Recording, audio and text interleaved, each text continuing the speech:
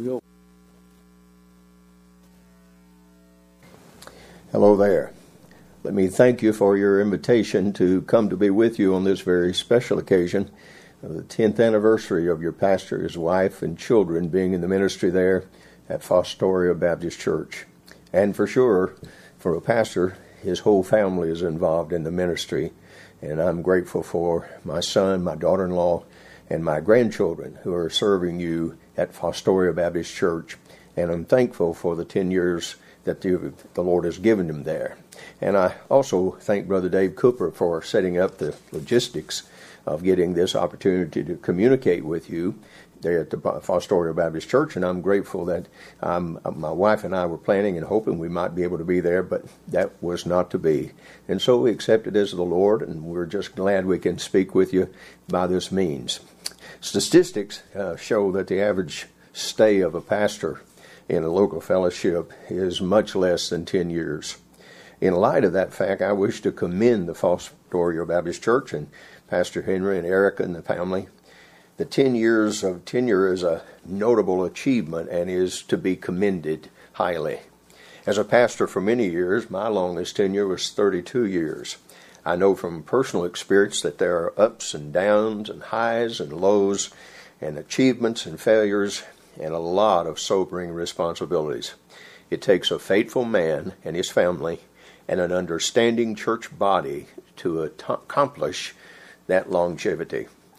Was I a perfect pastor for those 32 years? Not at all. Was my church a perfect church? No, it was not. Is my son a perfect pastor? No, he is not. Is the Fostoria Baptist Church a perfect church? No, it is not. But by the grace and the mercy of God, your pastor and his family have served you faithfully for 10 years. And many of you here today at Fostoria Baptist Church have prayed and served and followed for those 10 years. I thank you for that. And to God be the glory, the great things that he has done in this time.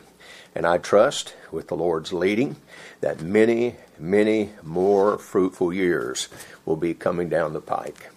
This morning, as I speak to you, I'm reminded about the boys that were on a school ground. There were 3 of them, 3 young men. They were bragging about their fathers.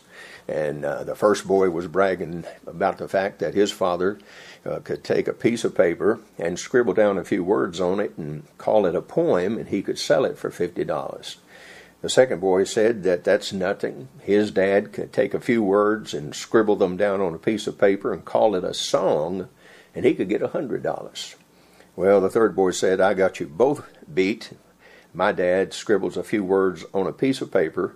He calls it a sermon, and it takes 4 people to collect all the money. Well, let me tell you, I don't know what this sermon will be worth in terms of money, but I do know this, that our Lord has given it to us, and he's given it to us through his word, and given me the opportunity to share it with you. So I ask you to receive it as was intended, and that is that the Lord would bless it and use it in every heart of every person who sits here today at Fostoria Baptist Church. I would call your attention in your Bible to the book of Acts, and it's chapter number 20. Acts chapter number 20 gives us somewhat of an insight concerning the pastor and the ministry, because in Acts 20 you have Paul the Apostle speaking to the elders of the churches at Ephesus.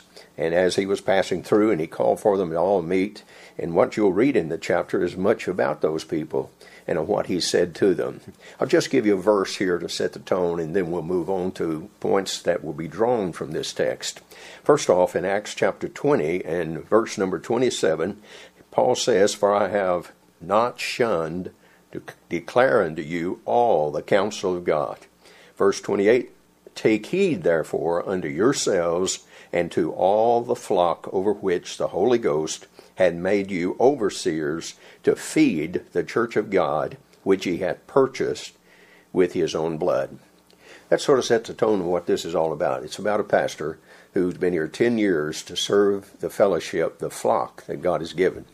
And the calling that he put upon the pastor and his wife and his family to come here is evident by the direction and the way God worked in leading and directing and putting people in place and letting the church move forward to the decision to bring this family here. That's God's timing and God's planning, and it's all come together, and these 10 years are reflected of that. And I appreciate very much the way the Fostoria Baptist Church has blessed and handled the pastor and his family and ministered to them as they've ministered to you. I would say to you that the best churches are those that have a pastor whose ministry is made up of service and sacrifice and selflessness, and whose members follow the preaching of the Word of God and become doers of the Word, not just hearers. I want to talk to you in this time we have together about the priorities of a pastor's work and ministry. First off, we begin with the priority of prayer and preaching. Those go together, so I put them together so that we could both look at them together. First off, I remind you that in every case, a pastor has to spend much time in secret. You know, he loves to socialize, he loves to get out among the people, but he has to spend time alone with God. I remember to this day that service at our church when I was pastoring years back, early in, that we sang a congregational song, and I remember it was Fanny Crosby's song, I Am Thine, O Lord.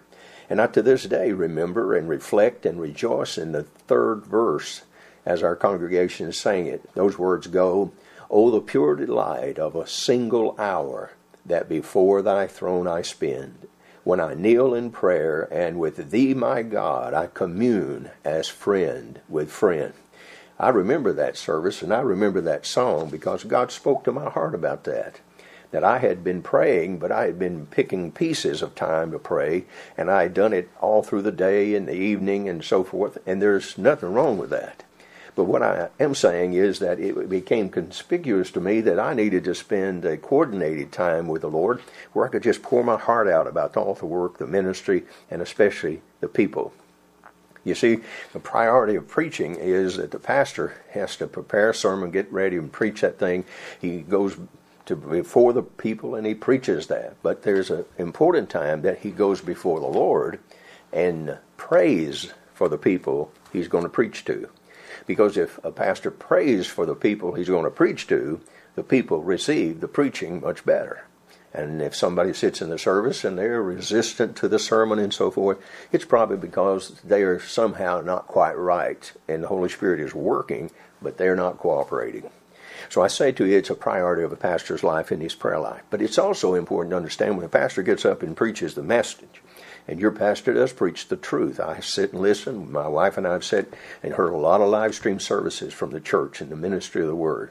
The fact is that the pastor can and does preach the truth, but only the Holy Spirit can make the application to the heart, and then only you can become a doer of it. So it's not a matter that the pastor can do the whole thing. It just doesn't work that way. What happens is he can preach it, and he can get up and tell you what the Bible says and what we ought to do about it, but it comes down to you and me doing what we heard the Word say. And I can tell you that a pastor cannot practice the Word for you any more than a person who's trying to lose weight can lose weight because somebody else did it.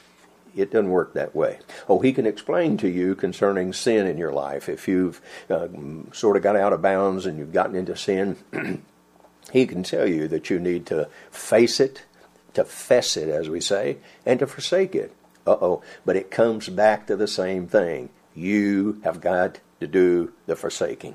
So teaching the Word of God, preaching the Word of God takes a lot of prayer and a lot of study. Now listen carefully. The more the church family obeys the truth preached from the pulpit, from the Word of God, the less a pastor has to step in and to moderate when conflicts come up. Because as people obey the Scriptures, there's less conflict to be dealt with. If I obey the Word and you obey the Word of God, then neither of us should have a conflict. In most churches, and the services and the work of ministry that I've had over the years of my work and ministry, most church conflicts is simply nothing more or less than a matter of someone not following biblical truth. We hear often say that a Christian Christian is not learned by experience, and that is that we don't go out and depend on our experience to get us through the Christian life. What do we go by? We do not go by experience. We go by exposition of the Word of God. We take what God says and apply it to our hearts as the Holy Spirit directs, and we obey that, and our lives are made to conform to the likeness of Christ. It's not experience. I know a man who's been married 3 times, and he's confident that he ought to be a marriage counselor because he's had lots of experience. He's divorced 3 people or 2 people and married to a 3rd. That's not the experience that we need. We need Bible experience. Over the years of our ministry, we've had people come to our office. I recall people married an unsaved person. That is, one was saved, one was not. The saved person married an unsaved person, and in time, as you would expect, trouble came. And it's bound to come. You disobey what God says, trouble's coming. It's just when is it going to come? The pastor is called, but the problem is Bible truth was ignored, and therefore it's very hard to make any adjustment to the problem until that unsaved person comes to faith in the Lord Jesus Christ. I don't know a case of a man and woman who came and married couple. A husband just does not and did not love his wife as instructed by the Scriptures, as husbands love your wives as Christ loved the church. He just didn't do it. And his wife refused to submit to her husband in Scripture as it declares. And so therefore the trouble came to the home in a big way simply because the truth of God's Word concerning marriage was not practiced and not obeyed. The pastors are not fixers. They're not handyman spiritually oriented. They are preachers who are armed with the Word of God, but if we do not obey that Word, there is no plan B. Only thing you can do in these cases of counseling when somebody comes with this is to recognize where the failure came. And it came because somebody didn't listen to the sermon that was preached on Sunday or Sunday night or Sunday school or Wednesday night. That's why we have so much Bible preaching. Is so people have really no excuse to have conflicts in their marriage, problems with anything else that has to do with relationship. There is that problem of kids. When, in fact, if there are people sitting in the Fostoria Baptist Church this day who are recently married, let me tell you something. Don't have kids. Don't have kids unless you're going to rear them in the nurture and admonition of the Lord. You know why? Because you see, they won't always stay like babies or little puppies, and you enjoy them as a puppy, and you let them get away with murder, and as they grow up, they try to practice those things you let them get away with. And then what happens, as they get in teenage years and beyond, they become rebellious. They don't want anybody telling them what to do. And consequently, now those little babies who did not get saved earlier are going to be candidates for hell. And it's going to be a sad fact when you face that issue if you're a young parent and you have children that you did not train for the Lord. You did not get them in church regularly. You did not set a good biblical example in front of them. You may have quarreled between you and your spouse, and you may have criticized the pastor, and you may have criticized the deacons, and you may have criticized the church functions. And now it comes home to roost when the kid says, I don't want nothing to do with church. You're just paying me. You can pay me now or you can pay me later, but you're going to pay me. It's come home to roost. So I say it's always those things of violating biblical truth that gets us into these issues. There's also this thing that I say and mention to people, and it's what I call the second aspect of priority. And it's probably the one that we're most familiar with, but sometimes we don't seem to quite get a hold on it. And that is the thing that not only is preaching and praying a priority with a pastor, but also pastors are to pastor. You'd know the word as shepherd. Pastors need to shepherd the flock. And the Bible sets that up as one of the examples. Let me call your attention, if you would please, turn in your Bible to John chapter number 21. John chapter number 21. In that passage of Scripture, John chapter 21, you have the circumstance of the Lord Jesus. He was on the shore, and his disciples were out trying to catch some fish, and they weren't catching anything, and spent the night trying to do it. And so consequently, they came to this occasion where they saw someone on the shore, and the person on the shore said to them just 3 words, "Come and dine. Come and dine." Which meant, come and eat. I've got everything ready for you. Just coming out of your boat and come here. And they said, well, about the fishing issue. And so the point is, he told them already where to put their net, and they caught 153 fish. So they drag that net up to shore. They get out up there. And consequently, the Lord then has a word after they've finished eating, and he speaks to Peter. And you know the story, So when they had dined, Jesus saith to Peter, this is verse 15 of John chapter 21, and he said, "Simon, son of Jonah, lovest thou me more than these?" Now, I believe personally that he's talking about the fish. I don't think he was talking about any of the others, because later in the chapter, verse 21, Peter was talking to the Lord in verse 20, and then after what the Lord said to him, in verse 21, Peter, seeing him, saith to Jesus, talking about the man who was behind him. It was the person of the disciple who Jesus loved. And he says, what shall this guy do? The Lord's not interested in comparisons of one believer to another, and each of us have a plan that God has put out for us. So I don't believe the fish is what it was. I don't believe the persons was what it's about. I believe it was the fish that the Lord was saying, "Lovest thou me more than these?" Not comparison to the loving of the other brethren. I don't believe that is in a church. There are some people's love just bubbles over, and there's others that just isn't that exuberant and passionate, but they still love the Lord. So the thing is, I believe he was saying, do you love me more than you love these fish? And there's 153 of them, and they were great fish. So, in fact, this is a pretty good catch for a fisherman. And the Lord, and in that, he says to him, and the Lord says, Peter says, "Yea, Lord, thou knowest I love thee." And he saith unto him, "Feed my lambs." What's important about this is that in that usage of the word feed, in the Greek, it's the word basko. Well, he repeats this same kind of question in verse number 16. But here, when he used the word feed, and he says in verse 16, "Feed my sheep," the word is not basko, it's poimeno. Poimeno is a word that means to tend, to rule, to shepherd. It's the very word from which we get our ideal of a pastor.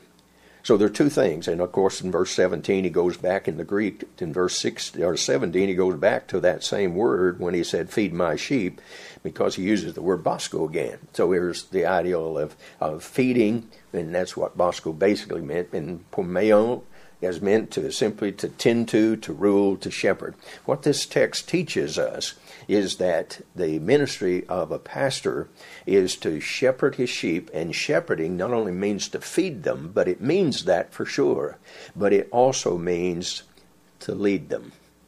Feed them, and then lead them. And he doesn't want you just believing. He wouldn't want any pastor just to lead by his own ideas or some philosophy that he's been picking up along the way in culture. That's not what it is. He wants them to communicate his word to his sheep. And the pastor is the under shepherd, so he's supposed to do what the chief shepherd wants done, and this is what he wants done. And there's not always a unity in the church over things that are being taught. And I'd say this to you: you may not always agree with the pastor. That's going to happen. But here's the deal. He's the shepherd, and you need to respect that as him walking with the Lord enough day by day and hopefully hour by hour. Then he comes to you with the message of the chief shepherd, and you're supposed to receive it as it's from him. And I remind you of this. We're to be brothers and sisters in Christ, in a church, in a flock, in a fellowship. We're not have to be twins. Everybody doesn't have to be a cookie-cutter kind of thing. It's not the way it has to be. You and I can differ on some things and still love each other as brothers and sisters in Christ. And by the way, this place we call a church, some people call it a sheep shed. And that's all it is. Your church building is a sheep shed. It's where all the sheep come together. And our idea of coming together is to be able to listen to the shepherd. Take to heart what the shepherd says. Now, back over in Acts number 20 very quickly. In Acts chapter number 20, there are 2 or 3 things here that jump out at you as you read the text. First off, notice down in verse number 28, again, where we read before, Acts 20:28 says, "Take heed, therefore, unto yourselves and to all the flock over which the Holy Ghost had made you overseers." Now, here's the important thing. He was talking to these pastors, these elders from these churches in the area of Ephesus. And the first thing he tells them is that he warns them, as it were, that There are dangers that are within us. Within us. And you have to get this in its balance. Look at verse 29. In verse number 29 he says, "And I know this, that after my departure shall grievous wolves enter in among you." Not only the pastors need to look out for their own hearts and what happens within their own hearts, but he also has to look out for what's happening among the people, or around the people as we call it. And then in verse number 30, look what he says. He says, "Also of your own selves shall men arise, speaking perverse things to draw the disciples or away the disciples." He's saying this, that it's going to happen within pastors. You have to guard your own heart. You have to guard the heart of the people that may have a connection to the fellowship, around the fellowship somehow. But then look out inside the fellowship, that there may be circumstances of people going to say and do things that are going to try to draw people away. And obviously that's of the devil, and he wants everything he can to cause discouragement, defeat, and everything else within a fellowship. I say to you, you have to watch out for that. And a pastor has to be warning the people what to watch out for. That's called tending or leading the sheep. It's interesting, too, when the Lord over in John chapter 21, when he called those disciples to shore after they'd been doing their work, he said to them, "Come and dine." Come and dine, remember? Well, let me tell you something. When a pastor is called to the ministry, and in essence, when he calls anybody, and technically when he calls every Christian, he's calling you to come and die. Come and die. Come and dine comes later. These apostles and disciples of John chapter 21 had already come and died. You have to die to self. You can't be a good pastor and not die to self. You can't be a good pastor and not die to your own will. You can't be a good pastor and not die to your own plans. You see, when you become a pastor, you die to yourself and your own plans and your own will, and you pick up the will of the shepherd. And he is to direct you and follow you. So a pastor has to watch and guard his own heart. And you, as a member of Astoria Baptist Church, need to pray for your pastor and his wife and the family, that God will guard their hearts, because the devil wants to get him, wants to get her, and wants to get his kids, wants to do anything he can to make them less effective as a church pastor's family. We ask you to look at another passage. Look, if you would, over in Mark chapter 14. Mark 14. In Mark 14, you have an interesting story. Look at verse number 17 of Mark 14. Mark 14:17, it says, "And in the evening he cometh with the 12. And as they sat and did eat, Jesus said, Verily I say unto you, one of you which eateth with me shall betray me. And they began to be sorrowful, and to say unto him one by one, Is it I? Another said, Is it I?" This passage challenges my heart every time I read it. And let me say it to you carefully but quickly. These disciples did not first think of someone else. They did not say, "Is it John? Is it Peter? Is it Bartholomew? Who is it?" They didn't say that. They said, "Is it I?" You see, what that means is these disciples trusted more the Lord's word than they trusted their own heart. And every pastor has to do the same. Every Christian has to do the same. It doesn't matter what you feel. It's what God says that's absolute. And I say to you that a pastor has to keep his heart on guard, because he has to keep an eye to that the devil wants very much to get him off track, and wants very much to do what he can to keep him from being all that he ought to be. And I'd say this to you, that the point about a pastor, and his third point, and we'll quickly get through these, is that the third thing is that a pastor must be that he would be a pattern.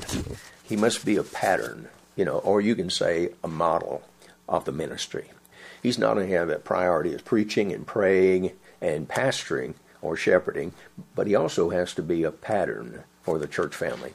A model, as it were, his whole family. In fact, a passage in 1 Timothy, listen to this. In 1 Timothy, chapter number 3, and verse number 4 and 5 say, "One that ruleth well his own house, having his children in subjection with all gravity. For if a man know not how to rule his own house, how shall he take care of the church of God?"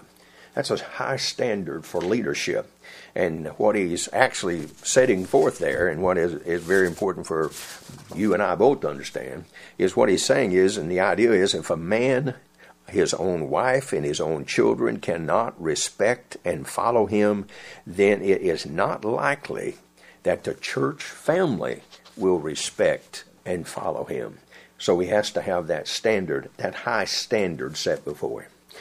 Let me close quickly with a few points. One, let me ask you this. You remember when the Lord Jesus Christ came into the city, he was riding on a donkey.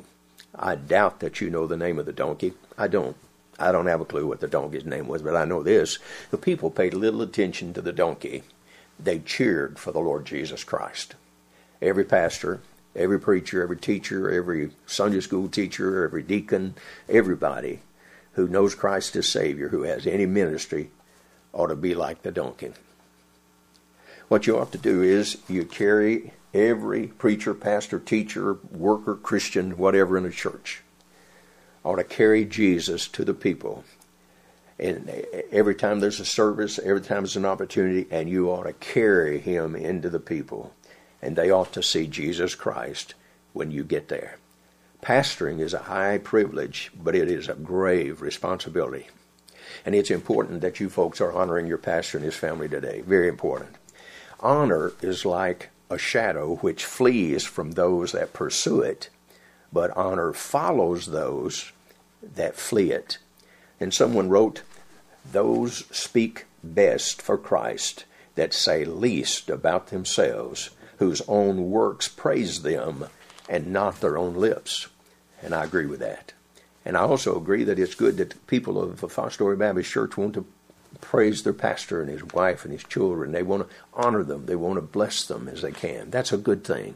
And I would remind you that humble believers will give others their due praise without fear of diminishing any of themselves. You don't lose anything when you praise people who do a good job and you honor them for doing it. You don't lose anything. You gain. You gain.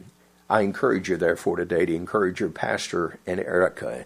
The weight of the Fostoria Baptist Church rests upon their shoulders as the ministry to which God has called them when he brought them there. And the scriptures say it very clearly. And we beseech you, brethren, to know them which labor among you and are over you in the Lord, and admonish you, and to esteem them very highly in love for their work's sake, and be at peace among yourselves. 1 Timothy 5:17 and 18. Let the elders that rule well be counted worthy of double honor, especially they who labor in the word and doctrine. I simply say to you today, stand with the pastor and his wife and children. I say stand up for them. Oh, there'll always be a critic. And it'd be good if there was someone always there to say, you know, I know him, I listen to him, I don't always agree with him, but I love him, he's my pastor, and I stand with him and his family, and I stand up for them. And I'm saying this to you. Some time ago, in fact now it's been several years ago, I got this letter. It came from a person who had attended our church, and I won't read it all, but let me read just the gist of it, and you'll get the idea. This young lady came to visit us, and she had a meeting that I had a conference with her. My wife was there at the church, and I met with this lady and talked with her about many things. And she thanked us, and she said, when I walked in the New Life Baptist Church, this is after we had the counseling meetings, she said, I was sure that everyone would shun me because of my pink hair and wild clothing, but everyone there was so welcoming and loving. You and your church family were such a huge step in my salvation, and I wanted to thank you so much for that. I also wanted to let you know where I am and what I'm doing. I live in a little town in Indiana. My husband brought me here back in, gave a year, when we were married. His name is James. He's a wonderful man and pastors here at the little country church called Community Bible Baptist. We just had a baby boy. We named him Jack. He is the light of my life, and he looks just like his daddy. I know it might seem odd to you, to me to write you, but so often we try to be Christ-like, planting seed, and we never really know what seeds we planted. I've learned as a Christian that I can't worry if other people are getting what I'm trying to witness to them about, but can only pray that I've planted something in them. Sometimes I'd like to know what happened to so-and-so after I talk to them a few months later, and I wonder where they are right now. So this is the whole reason for my letter. You have planted a seed in me that is growing, and I pray continues to grow daily. I hope my husband sees it. I hope my children see it. I hope strangers see it. And most of all, I hope Christ sees it, that I want to be like him. So often I look back to that time in your city and remember how lost I was. And it makes my heart happy to see where God has brought me, and gets me excited to see where he's going to take me next. I will never forget your kindness and concern for my salvation. You have been in my prayers many times since, and I can't thank you enough for allowing God to use you in my life. I finally have a peace that passes even my understanding, and a happiness that no worldly thing could ever give me. May God bless you and the loving members of your church always. From my whole heart, I thank you all sincerely. Now let me tell you, that'll do wonders for a pastor. It'll encourage his heart. He'll work harder. He'll do more. And he'll be grateful. And he'll be humbled. Because, you see, it takes God to do that. No human being can make somebody change to that point. Just can't be done. But here's another side of the coin. Let me give it to you briefly as I close. Many years ago, my wife and I am pastoring in a church in Ohio. And while there was an elderly lady who came to our church. She lived right across the street, in fact. She mocked my sermons when I preached. She made faces at me as I was speaking.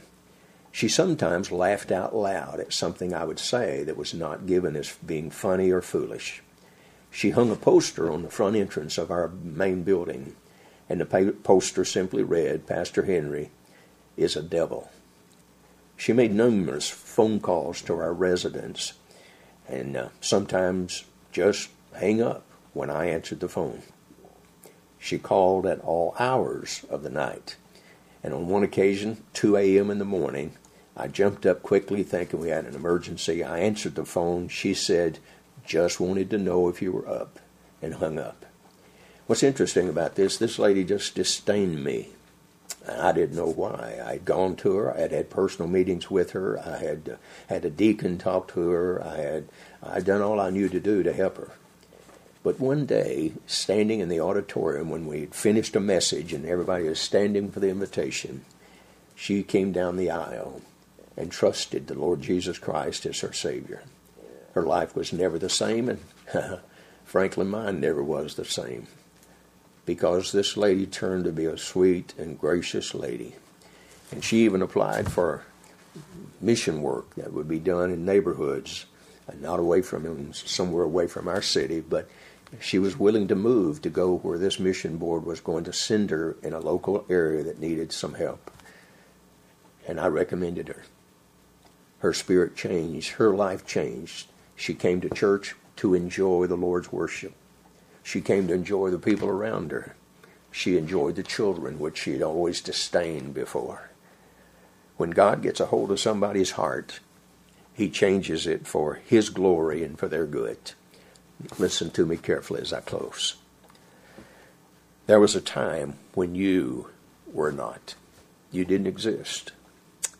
But there'll never be a time when you will go into non-existence. You, everyone in this room, will be somewhere for all eternity. Some people will be living in eternity in heaven. Some will be existing in torment in hell. Because there's only two categories. You remember when the reading about the Titanic when it sank in 1912? The fact is that it's amazing. About the only thing we know about that thing was it was unsinkable, and then it sunk. What was amazing about it was, and all the reports indicated, that there were millionaires, there were people who were famous on that thing. I mean, it was just loaded with important people. And there were some poor people on that, few people know about it, but they were down in what they call the storage areas, where they kept supplies and so forth, because they couldn't afford the main fare, so they stuck them down there. So the fact of the matter is, it's interesting, after that ship sunk, in the offices of New York that went and sent out the Titanic, they listed all the people, the whole passenger list, but they were divided in just two categories, lost and saved. You see, that erased all the differences in their finances and their character and where they got on, where they were going to get off, all that was non and void. It erased everything except they were lost or they were saved. That's how it is today. Everybody in the auditorium of Fostoria Baptist Church is either saved or lost. There's no in between. You're not almost saved. You're not almost lost. You are lost if you're not saved. And I say to you today, you don't need to be that way. The Bible says in John chapter 14, Jesus said unto them, I am the way, the truth, and the life. And no man cometh unto the Father but by me.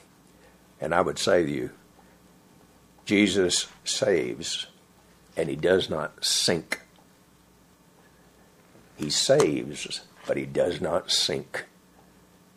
If you want to be saved today, you can. I'm confident there in the Fostoria Baptist Church are people who would be delighted to take a Bible and show you how you can know Christ as your personal Savior. Won't you bow your heads as the pastor comes and closes the service today?